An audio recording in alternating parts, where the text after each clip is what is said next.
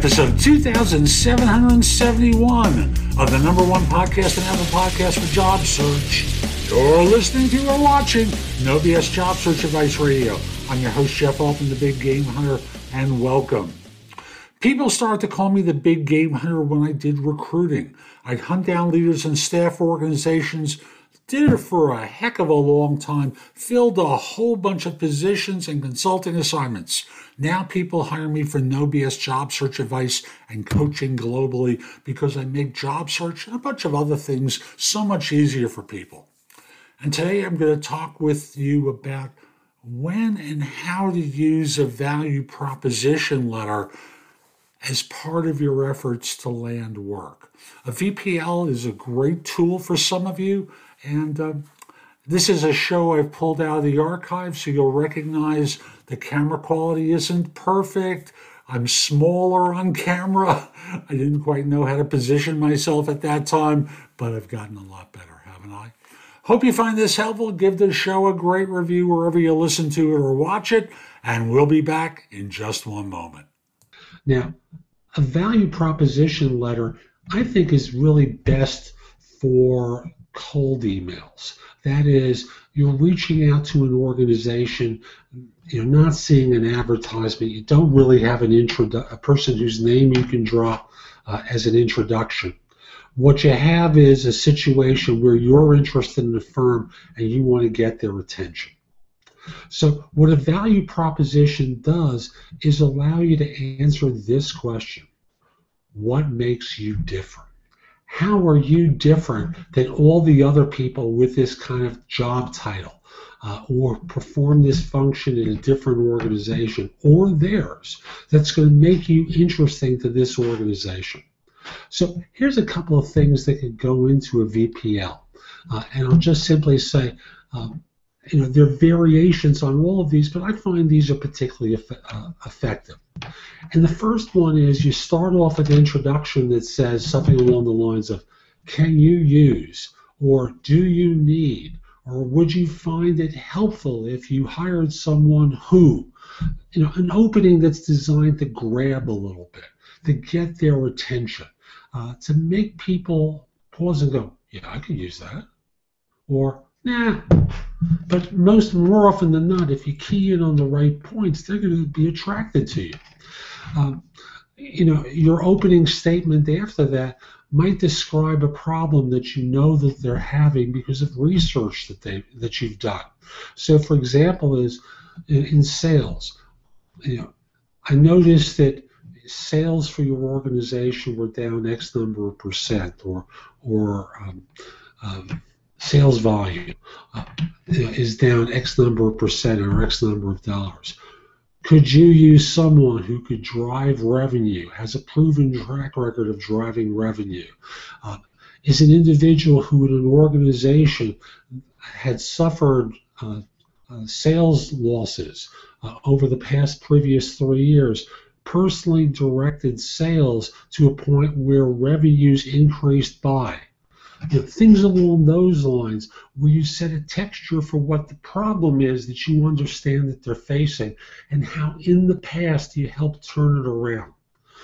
You talk using a couple of simple bullet points to illustrate what you've done that helped your current or previous organizations achieve certain objectives. Now, for most individuals, you want to focus on the current, because that's probably going to be most relevant for the jobs that you're going to be interested in. But if you're someone whose career took a right turn somewhere along the line, like you left an institution, weren't able to find anything, moved into consulting, maybe you want to use your institutional experience, your corporate experience, to drive your points home. If your consulting assignments have represented useful engagements for the next organization, that's what you're going to want to focus on. So list 2 or 3 different things that you've done with bullet points in order to illustrate why it is you're different than the average individual who might be trying to do this role. You're trying to keep this all to about 150 maybe 175 words in length. In other words, a page. And I want to be clear, you may see it as a page on your screen. On the recipient side, I don't want this sent as an attachment because most people don't read attachments. I want it set in the body of the email as an attention getter. So you can do it as in memo form. To so-and-so,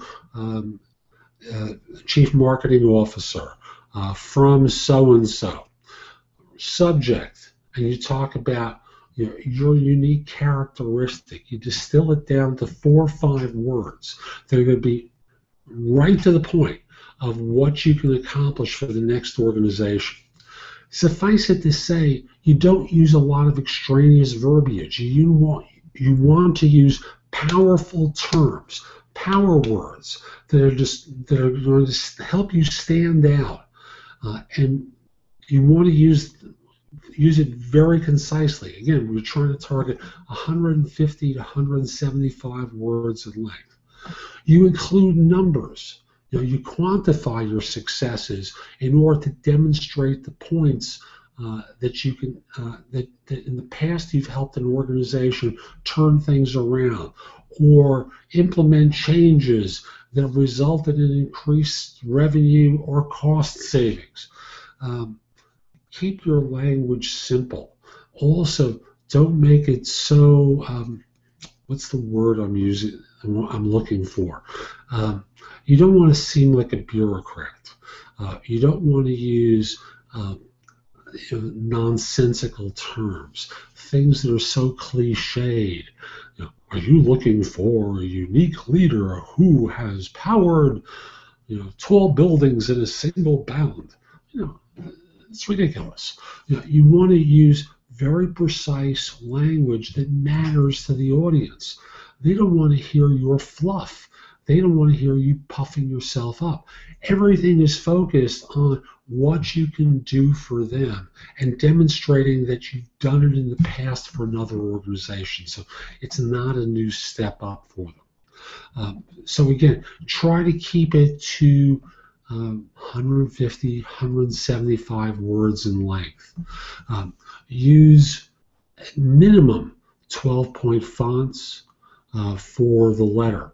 Why? Because more often than not, there are people like me who are reading this who are at an age where smaller fonts become hard to read. So you want to keep it at a minimum of 12 point. You try to keep it with a very simple bullet, nothing too elaborate, and you focus everything on what you can do for them to help their organization grow, correct any sort of problem that you've learned that they have, and demonstrate how it is that you've done it in the past for another organization. So that's today's show. I hope you found it helpful, and if you did, here are a few ways that you can get more from me. First of all, visit my website, thebiggamehunter.us. There's a ton in the blog that can help you that's absolutely free. Go to the blog, go exploring. Like I said, a lot there to help you.